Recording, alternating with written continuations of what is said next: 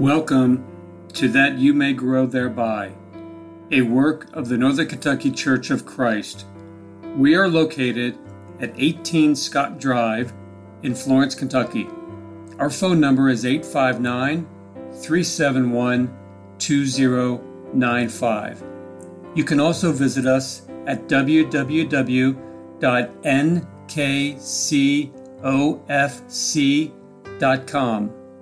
And now, that you may grow thereby.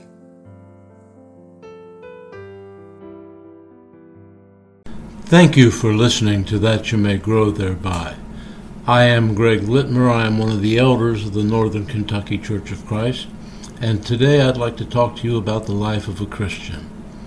The life of a Christian is described in many different ways in the Scripture.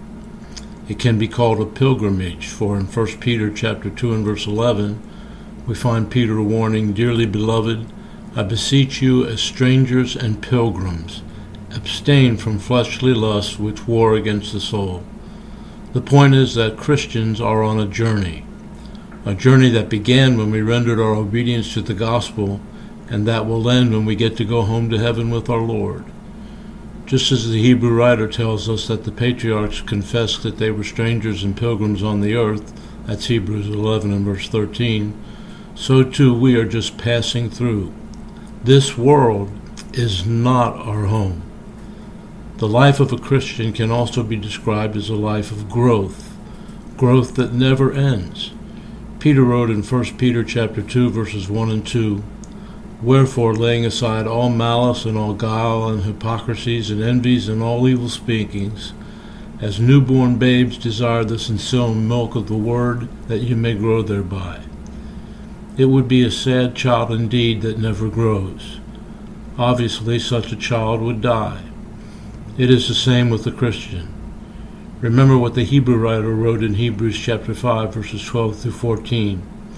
He wrote, "For when for the time you ought to be teachers, you have need that one teach you again, which be the first principles of the oracles of God, and are become such as have need of milk and not of strong meat. For every one that uses milk is unskillful in the word of righteousness, for he is a babe. But strong meat belongs to them that are of full age, even those who by reason of use have their senses exercised to discern both good and evil." But of all of the different ways God's Word describes our journey to heaven, perhaps two of my favorites are, I'll call it nonconformity and transformation. Let's look at Romans chapter 12, where we will read verses 1 and 2, focusing our attention primarily upon verse 2. Paul wrote, "I beseech you therefore, brethren, by the mercies of God, that you present your bodies a living sacrifice, wholly acceptable unto God, which is your reasonable service. And be not conformed to this world, but be ye transformed by the renewing of your mind, that you may prove what is that good and acceptable and perfect will of God." Let's look at that phrase, "be not conformed to this world."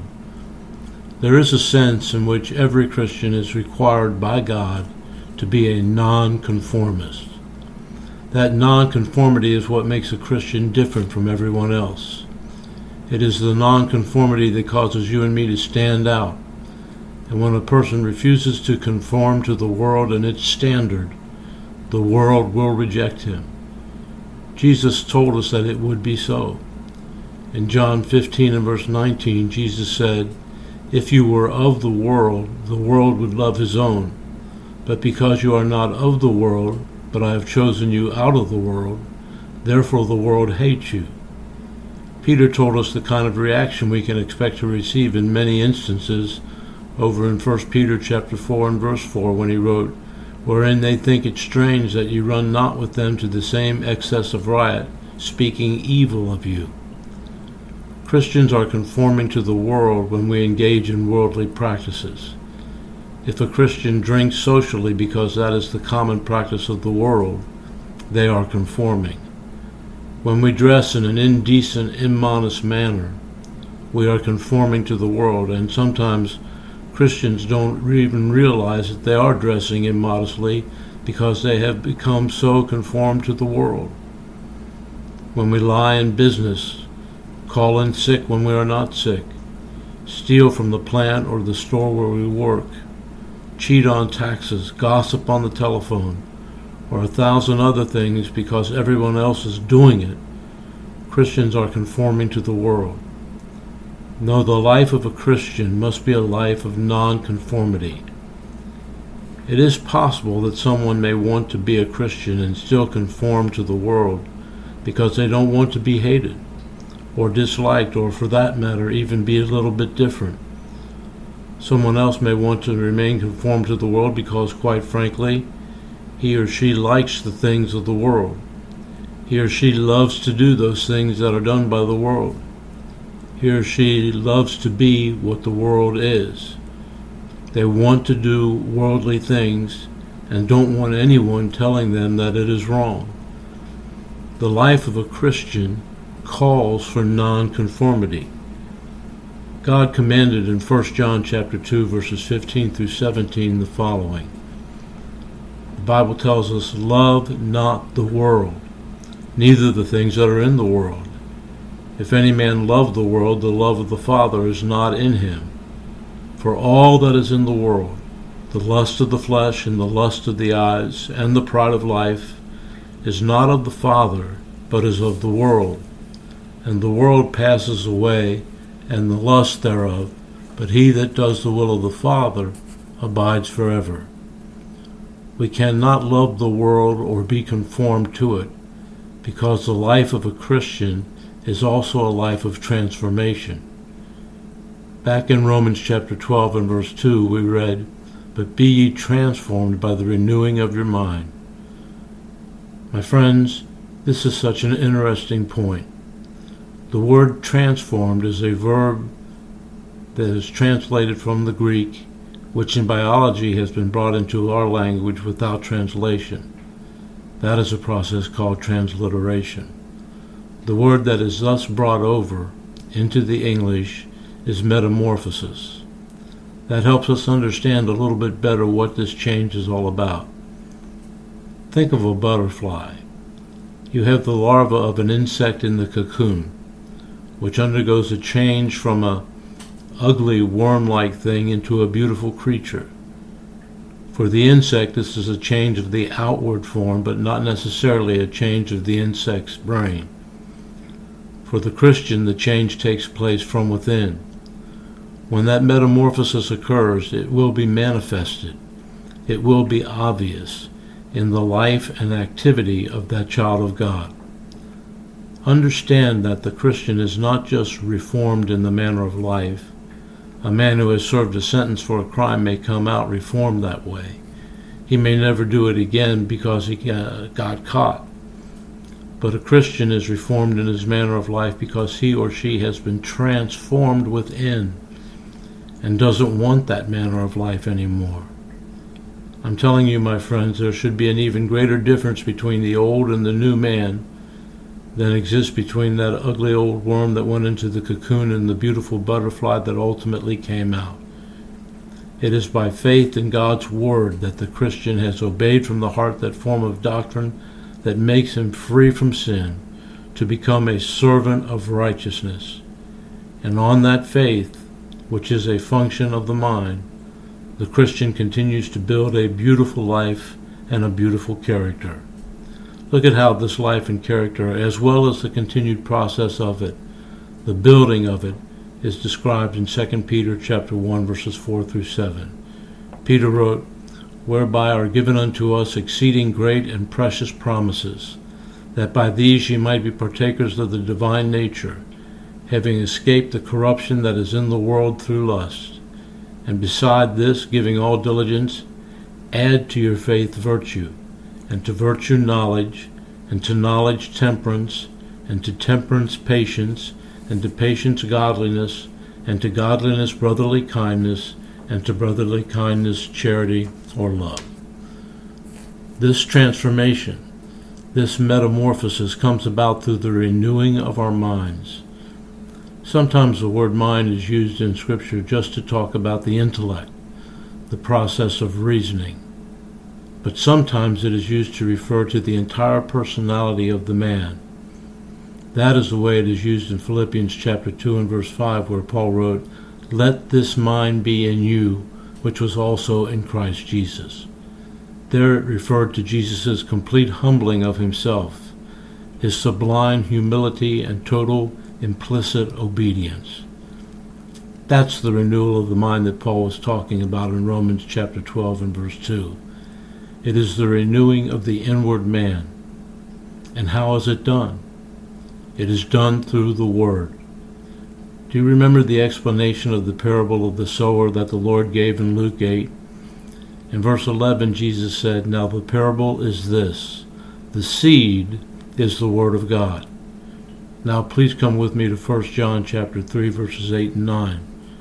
John wrote, "He that commits sin is of the devil, for the devil sins from the beginning. For this purpose the Son of God was manifested, that he might destroy the works of the devil. Whosoever is born of God doth not commit sin, for his seed remains in him, and he cannot sin because he is born of God." The point of this passage is not difficult at all. The Christian who allows the Word of God to renew him continually, on a daily basis, will not continually practice sin. Oh, we all sin from time to time, but the Christian whose mind is being renewed day by continued study and application of the Word of God will not live in sin.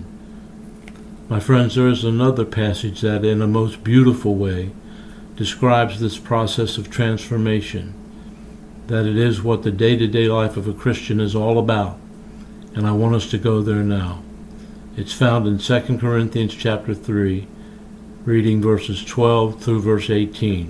Here's what it says. "Seeing then that we have such hope, we use great plainness of speech, and not as Moses, which put a veil over his face, that the children of Israel could not steadfastly look to the end of that which is abolished. But their minds were blinded. For until this day remains the same veil untaken away in the reading of the Old Testament, which veil is done away in Christ. But even unto this day, when Moses is read, the veil is upon their heart. Nevertheless, when it shall turn to the Lord, the veil shall be taken away.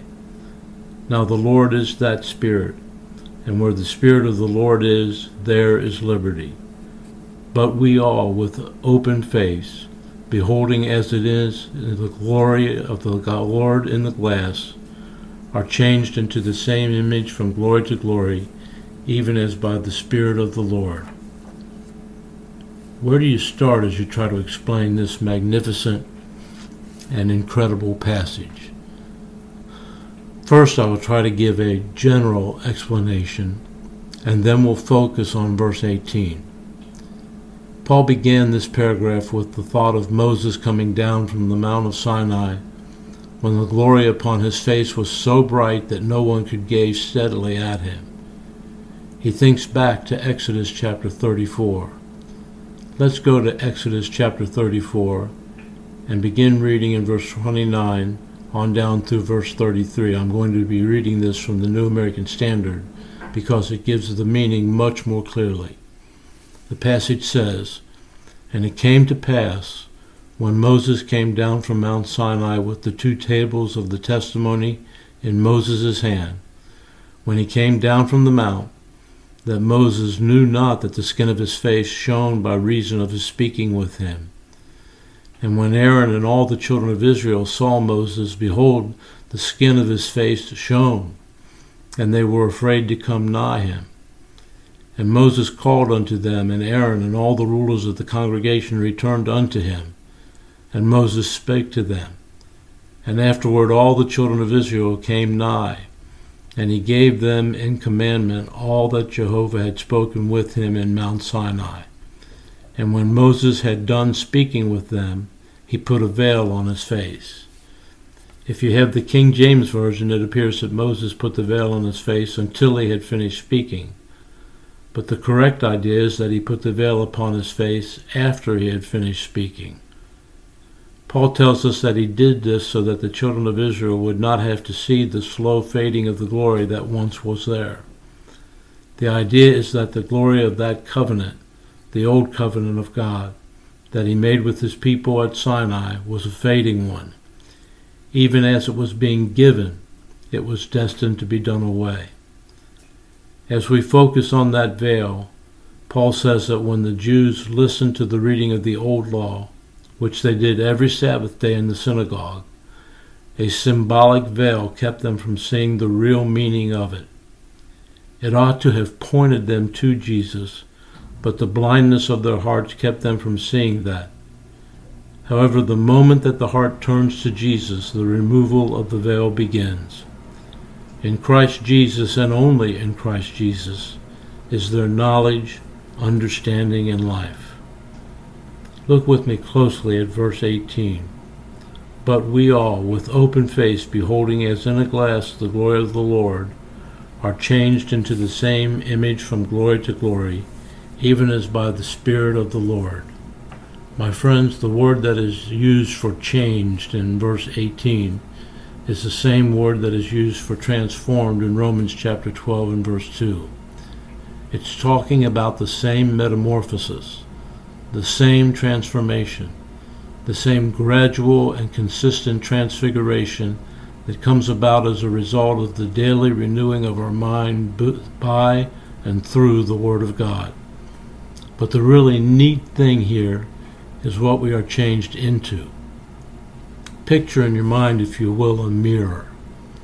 In the mirror is the image of Christ, and each one of us as individual Christians are looking into that mirror.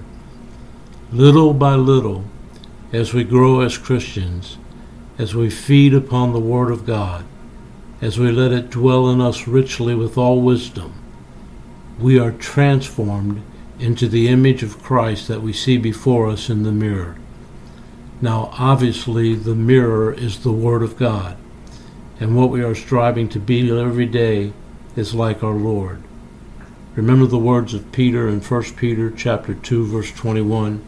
He wrote, "For even hereunto were ye called, because Christ also suffered for us, leaving us an example that ye should follow his steps."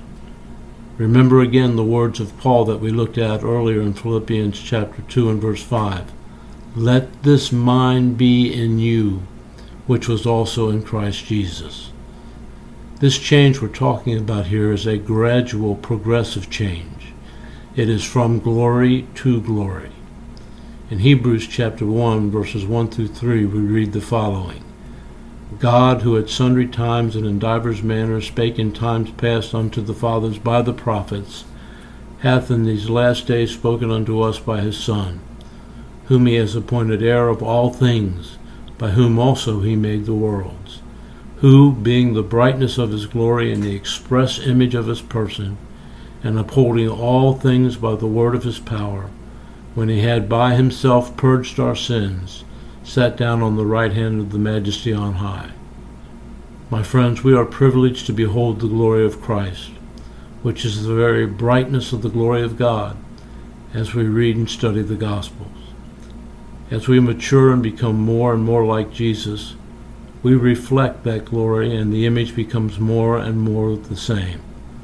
Ultimately, the Lord is going to return, and when he does, and we get to go home with him, then the image will be the same.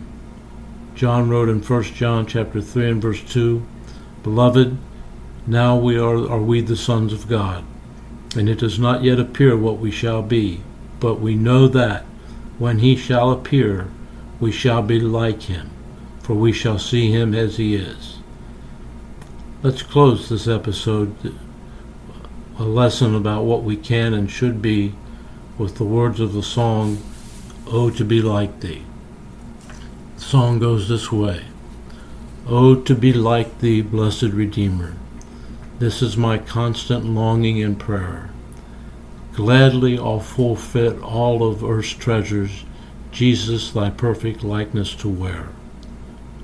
Oh, to be like thee, full of compassion, loving, forgiving, tender, and kind, helping the helpless, cheering the fainting, seeking the wandering sinner to find. Oh, to be like thee, lowly in spirit, holy and harmless, patient and brave, meekly enduring cruel reproaches, willing to suffer others to save. Oh, to be like thee, Lord, I am coming, now to receive the anointing divine. All that I am and have I am bringing, Lord, from this moment all shall be thine. Oh, to be like thee, oh, to be like thee, blessed Redeemer, pure as thou art. Come in thy sweetness, come in thy fullness, stamp thine own image deep on my heart. Words to consider. Thanks for listening.